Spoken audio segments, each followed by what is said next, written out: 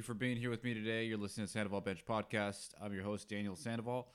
So for this week's episode, wanted to talk about the NBA playoffs, get into the NFL draft a little bit because it's this weekend. The draft hasn't been that hyped, but we'll get into the NBA. Check in on some of these games. Should we talk about the Brooklyn Nets and their massive failure so far in the first round? I'm not going to go nuclear on Ben Simmons like Stephen A. Smith or some other people, but just the way that Brooklyn handled it or has handled it this entire time,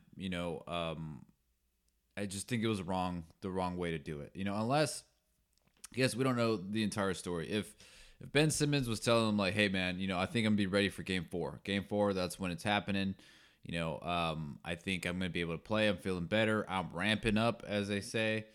If that's the case, and then he backed out like last minute, then you know what? Mental health or not, that's just a weak move, right? And if he does have a back injury when, no one was talking about this back injury that apparently he has before, and then now all of a sudden, after not playing basketball for a year, he has a back injury, and it's too painful for him, and he can't go.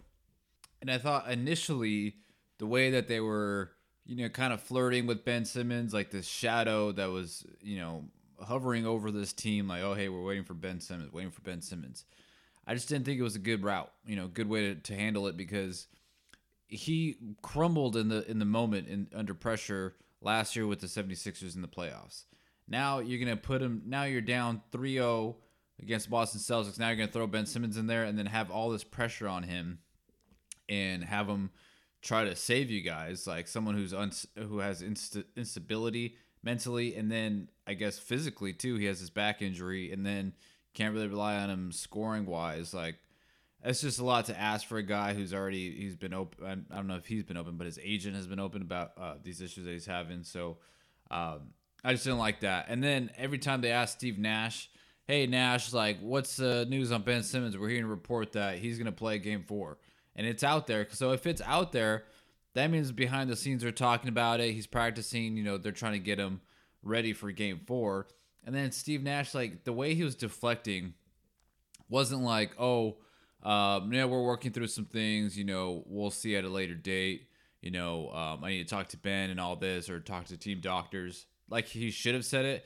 Instead, he's like, no idea. That's news to me. Haven't heard. Like, dude, you're the head coach. Like, there's no way in hell, like, no one is not telling you anything. Like, you're not getting that information on Ben Simmons, right? And it's showing on the court, too. Like, Kyrie Irving is complaining about, we don't have team chemistry this year. We haven't played together. And I don't know. Have you guys been hearing the news? Like, whose fault is that? That's your fault, Kyrie Irving, because you didn't want to get the vaccine. And then, Kevin Durant getting injured. That's part of basketball, so that's not his fault. But Kyrie could have prevented this chemistry issue that they may have, or that he claims to have, but because he wasn't playing, that's all on him. And then the whole thing with James Harden, they had to trade James Harden because that was just a depreciating asset that they had. So they ship him off to Brooklyn, but in return you get Ben Simmons. There was no talk about this back injury, and then all of a sudden his back is injured, and you really needed that asset in Ben Simmons instead of just Seth Curry, which I like Seth Curry, but that's not an equal trade value for this year's playoffs, which you needed Ben Simmons. You needed someone who's going to be able to guard Jason Tatum, and no one has been able to do that. Jason Tatum scoring 39 points this last game, and I told you I was right. I had Boston win this series in 6 games, but it looks like they might win in 4. It looks like they just might sweep the Brooklyn Nets, and I told you that Jason Tatum, his play is going to elevate him to this next top tier, that first tier of NBA players, NBA stars in the league. I was hoping Jaylen Brown would also be there, but it seems like it's more Jason Tatum's team this postseason. He's had a great first round scoring wise against this team. He had that buzzer beater this last game, scores 39 points. So, and he's been able to elevate these other guys, and defensively they've been shutting down Kevin Durant and Kyrie Irving. Last game they both had 16 points. Game before, Kevin Durant's having a bad second half scoring wise, just missing a lot of shots. They seem to be just out of it, like they're done, right? And they bring in these old guys, LaMarcus Aldridge, and then he retires and he's back, but then he's like not even playing. So like, why do you bring these veteran guys that you're not gonna play? Goran Dragic barely played. He had a great game before this last one, but they put him in there in spots, and then Bruce Brown outscores Kevin Durant and Kyrie Irving. Like, okay, that shouldn't be happening. And then you have Blake. You get like 8 minutes of Blake Griffin, or the shell of Blake Griffin, and it's like you can't put all these pieces together with just two stars. One of them who's unreliable. The other one, I think he's the second best player in the world.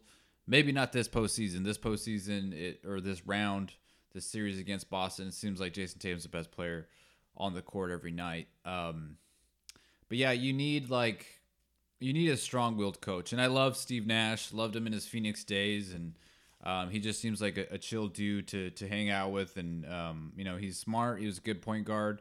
But you need a strong coach there, because Kyrie also famously said, "Oh, this team doesn't need a coach. I look at KD over there. It got me. You got James, and yeah, it didn't work out. I think you guys need a coach." And it's not all on Steve Nash. You don't have Kyrie available for half the games, and then James Harden, he lost not just one step, he's lost a couple steps. And you thought he was going to be in shape and motivated. It was complete opposite, and then you have to trade him, and then this whole Ben Simmons situation, and then the first year, he had a lot to deal with, Steve Nash, and then then the foot over the line with Kevin Durant, that 3-point shot, they were there, they were going to go to the NBA Finals, and if they go to the NBA Finals with James Harden, does he buy in more, and is he motivated to come back, or I feel like that changes the course of this team, because now you're looking at it like, okay, we have, I don't want to hear this two most skilled players of all time, Kyrie and KD. I don't care about the most skilled. You're either better or you're not. And people could say Kyrie's more skilled than Steph. Steph's a way better point guard than Kyrie Irving. And any day, any basketball court, anywhere in the world, any situation, I'm taking Steph Curry over Kyrie Irving, and that shouldn't be. And I don't think it's a hot take, but there's people out there who are like, oh, I would take Kyrie in this situation or this whatever just because he hit that one shot, whatever. I'm taking Steph Curry's full body of work, and he has more than one championship, and that's fine. So you can take Kyrie. He's, KD took Kyrie instead of Steph, and look where it's getting him. They're going to get swept in the first round.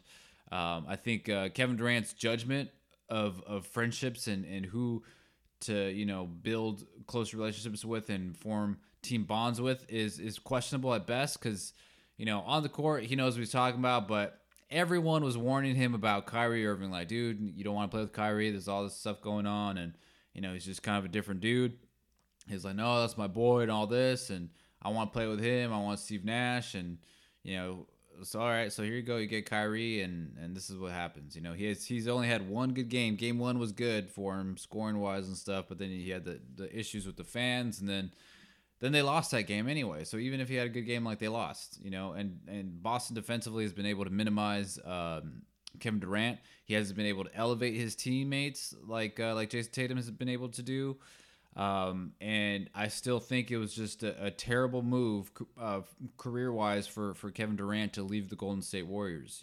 Golden State, I don't know why he was I think, a lot of people would say okay, because there was multiple reports about, Kevin Durant, he's better than Steph Curry, he's a better player, but Steph is the Bay Area loves Steph, that's their guy, because they drafted him from Davidson, and he was basically homegrown there, turned into a superstar there. Same with Clay, same with Draymond. That's why Bay Area sports fans have a different feeling about those guys, because they've been there since the beginning.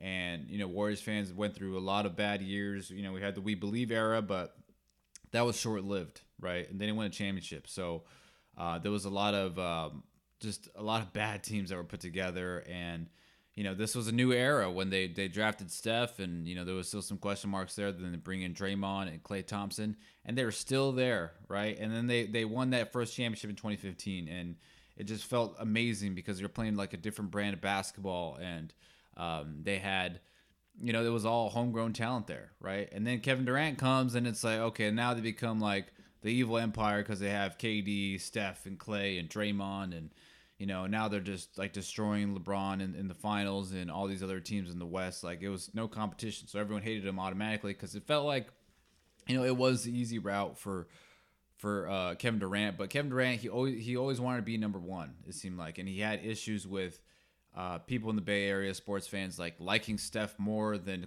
Kevin Durant. It's like, dude, Kevin Durant, last year you were on the other team. You were on the Oklahoma City Thunder, and Warriors fans hate the Oklahoma City Thunder. We don't like James Harden, Russell Westbrook, or those teams because they used to go at it, And so, like, you're not gonna be that loved just because you switch teams right away. You're gonna have to build and earn the respect here. And he won. He got the 2 Finals MVPs, 2 championships, but people didn't like the way he left.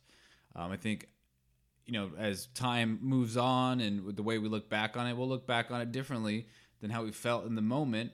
I didn't understand it. I'm like, why would you have Steph Curry here? You got Klay, Draymond Green. Like, you guys are all like at the time in your late 20s, early 30s. Like, you have like a 7-year window right there. If you guys just stay together and stay healthy, like, you can easily compete to win championship every year. And then Kevin Durant just did not like that, and he said it was a variety of factors, not just the whole Draymond incident, but he was acting weird that last year, and he was already out.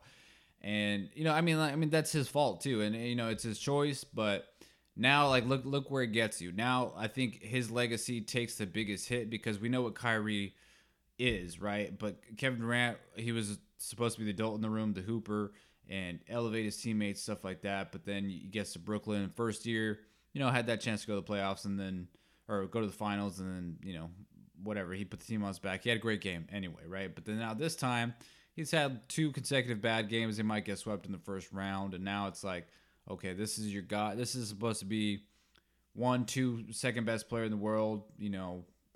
Most skilled, whatever you want to say. You got to get past. The Boston Celtics. Even though I personally had the Boston Celtics winning in 6 games, you got to make it at least a close series, and you have to have great games. Like, every game you have to put on just to show, like, hey, okay, like, I'm doing my part, but I'm just not getting the help that I need. I still think Kevin Durant's there. I just think this team might be just fractured as far as chemistry goes, and it might be some locker room stuff or something, because they've been like the same team. They've been the same inconsistent team all year long. So I think the James Harden thing affected them, and then when they got Ben Simmons, they thought he was going to play, and then he wasn't playing. So now they're like, well, shit, we just traded like our most valuable asset that's not named Kevin Durant in James Harden, and try to get the most and try to get the most return, and we get Ben Simmons, and now he's not playing. So it's like, I'd rather have an overweight James Harden playing than not have another all-star caliber player playing at all. So, or maybe they're just like, okay, we're done this year. Like, let's hopefully get Ben Simmons back into the flow of things like next year. And the next year, there's no COVID mandate for New York, and then maybe Ben Simmons will get healthy over the summer, and then Kevin Durant can get some rest, get healthier, and then you just bring those 3 guys together, full season, and then maybe they work it out that way. But I don't know, because Kyrie Irving, I think he's under contract for like 1 more year. There's like a possible extension this offseason. But if I'm the Brooklyn Nets, I'm not extending him. He needs to play for 1 more full year, and I see what he does that entire year. No COVID excuses, no chemistry excuses. Like, you need to show up, show your value, and we need to see what you can do for us, if you get us to the finals, if we can win or not. But this just looks terrible. It looks like it's going to end sooner rather than later. Like, they're just going to make a dramatic overcorrection, honestly. But I think they should just keep what it is. Get rid of the Patty Mills, the Blake Griffins, the LaMarcus Aldridge, like those guys. Get like some younger veteran guys, not people who are mid to late 30s, like some of these Lakers guys, and just build around that. Get some more shooters, some better defenders, and like you shouldn't have traded Jared Allen, first of all, but they wanted their buddy DeAndre Jordan, who now I don't even think he's on a team, and so like you got to go with the better player. Like forget your friend, go with the better player, and just try to build a contending team. But I think they should just bring those three guys back one more year, fully healthy, no COVID issues, but and then just see how it goes from there. But there's no one person to blame. Like you could blame Ben Simmons, you could blame James Harden for not buying in, you could blame Kyrie for not getting the vaccine, which is I know it's his choice, but you put the rest of the team in jeopardy, of losing a lot of games and putting more pressure on them. You can blame KD, I guess, for like the past 2 games, but I think he's goated in my eyes, winning those 2 championships in Golden State. A lot of people were saying that that makes it seem like, well, it was an easy road in Golden State, and now he can't do it by himself. It's like, okay, well, he still has Kyrie, but it's just a different situation. You get different coaching styles, different role players, right? Like the guys who are on the Warriors, like those guys were championship ready. They can play well together already, but we'll see. But they play today, Game 4. Seems like they're gonna get swept by the Boston Celtics. But yeah, I thought it was gonna be a little bit of a better series. Then the next series here, we have the Toronto Raptors, Philadelphia 76ers. That one hasn't been good at all, pretty much. Toronto defensively hasn't been able to stop Joel Embiid. Then James Harden kind of showed up a little bit better this last game, scoring 22 points.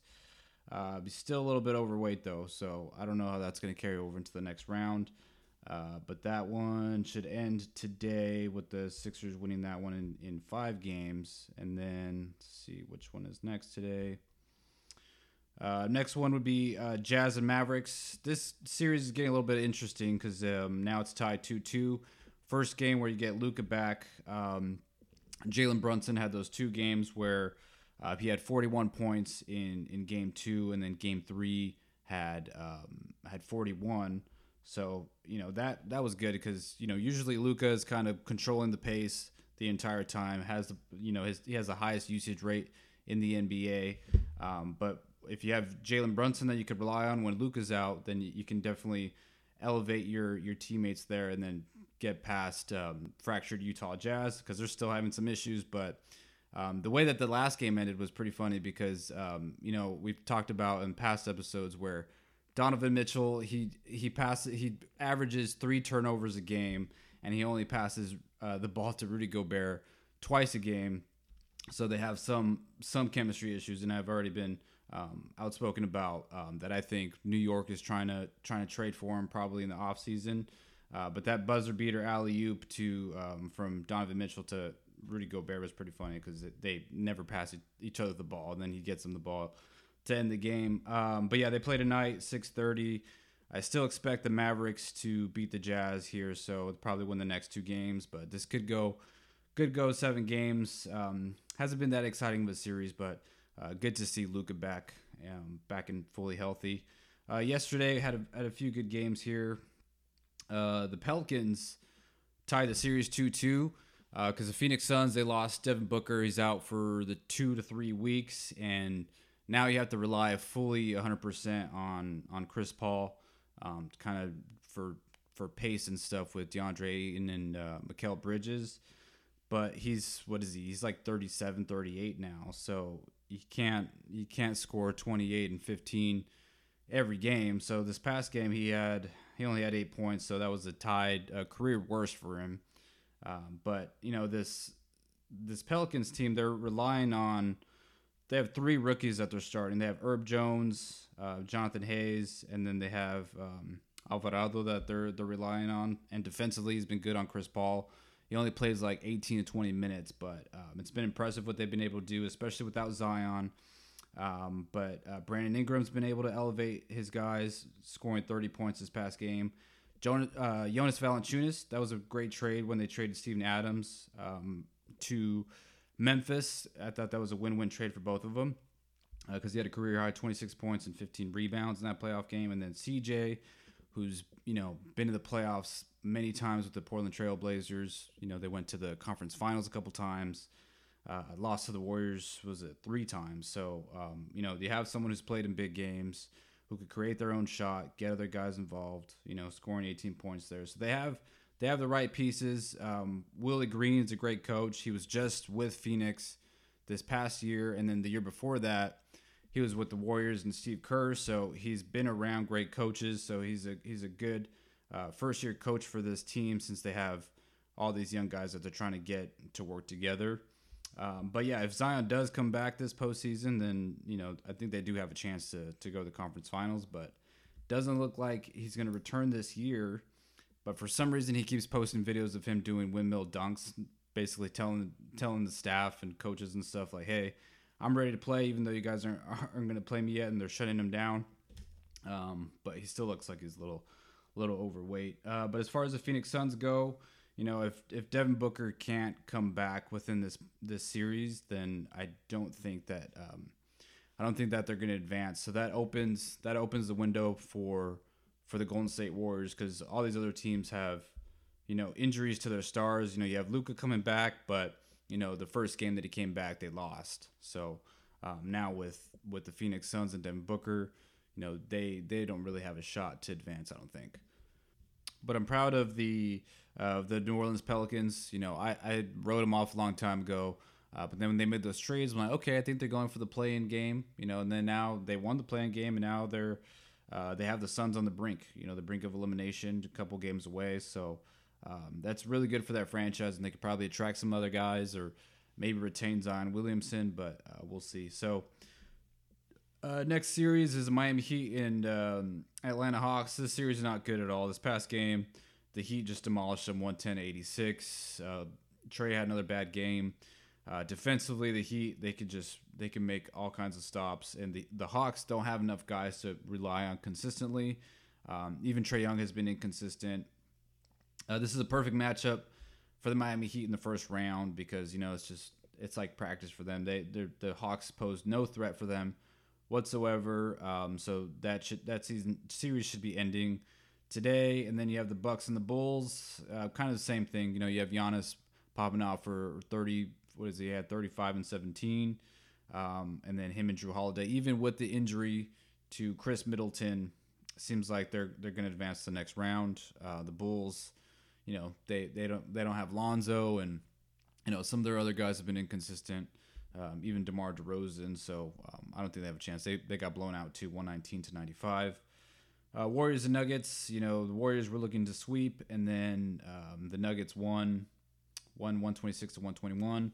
That was a close game, but Jordan Poole, he only had 11 points.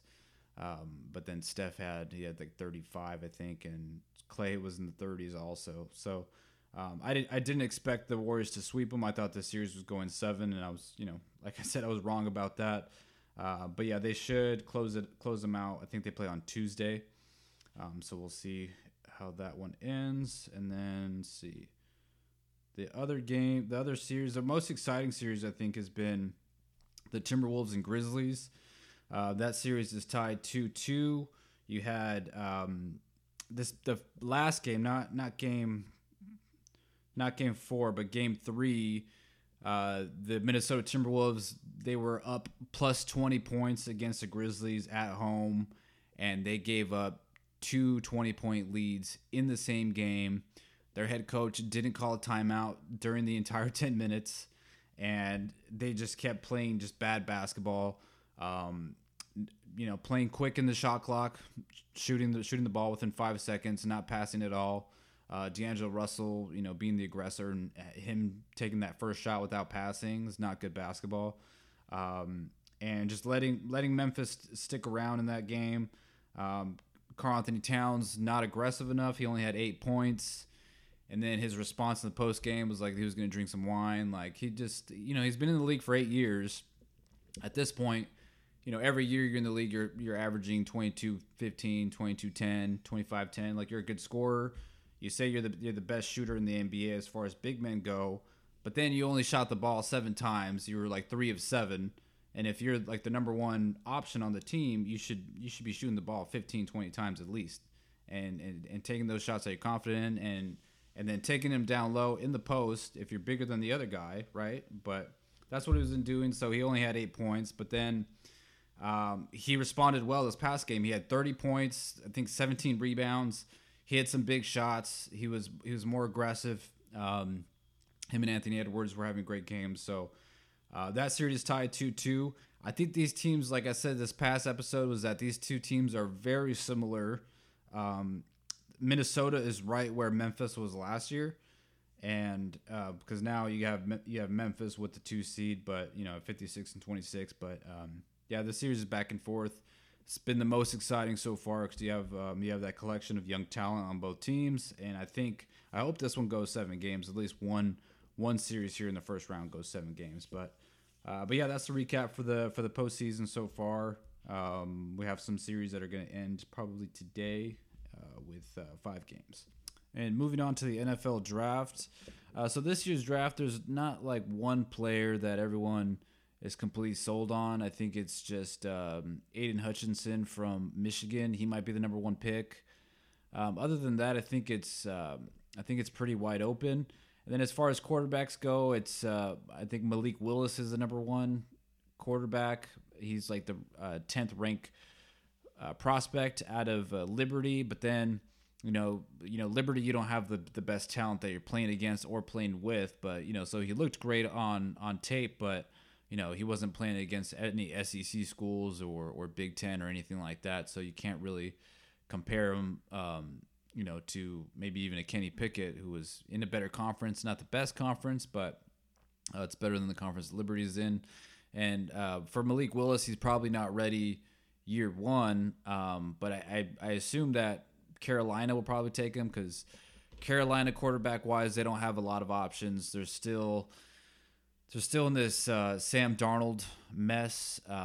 He's just been a massive disappointment for them. And then they brought back Cam Newton twice, and he was just god-awful. He can't even throw the ball anymore. He's had too many shoulder surgeries, so he doesn't have any velocity on the ball, and it always goes down to wide receivers' feet, and then he's not running as good as he did before because was he like 31, 32 now, and actually might be 33, but yeah. So they went back and forth between Sam Darnold and Cam Newton a few times, so that's probably a spot for Malik Willis, maybe Atlanta, and then it's also rumored about Pittsburgh.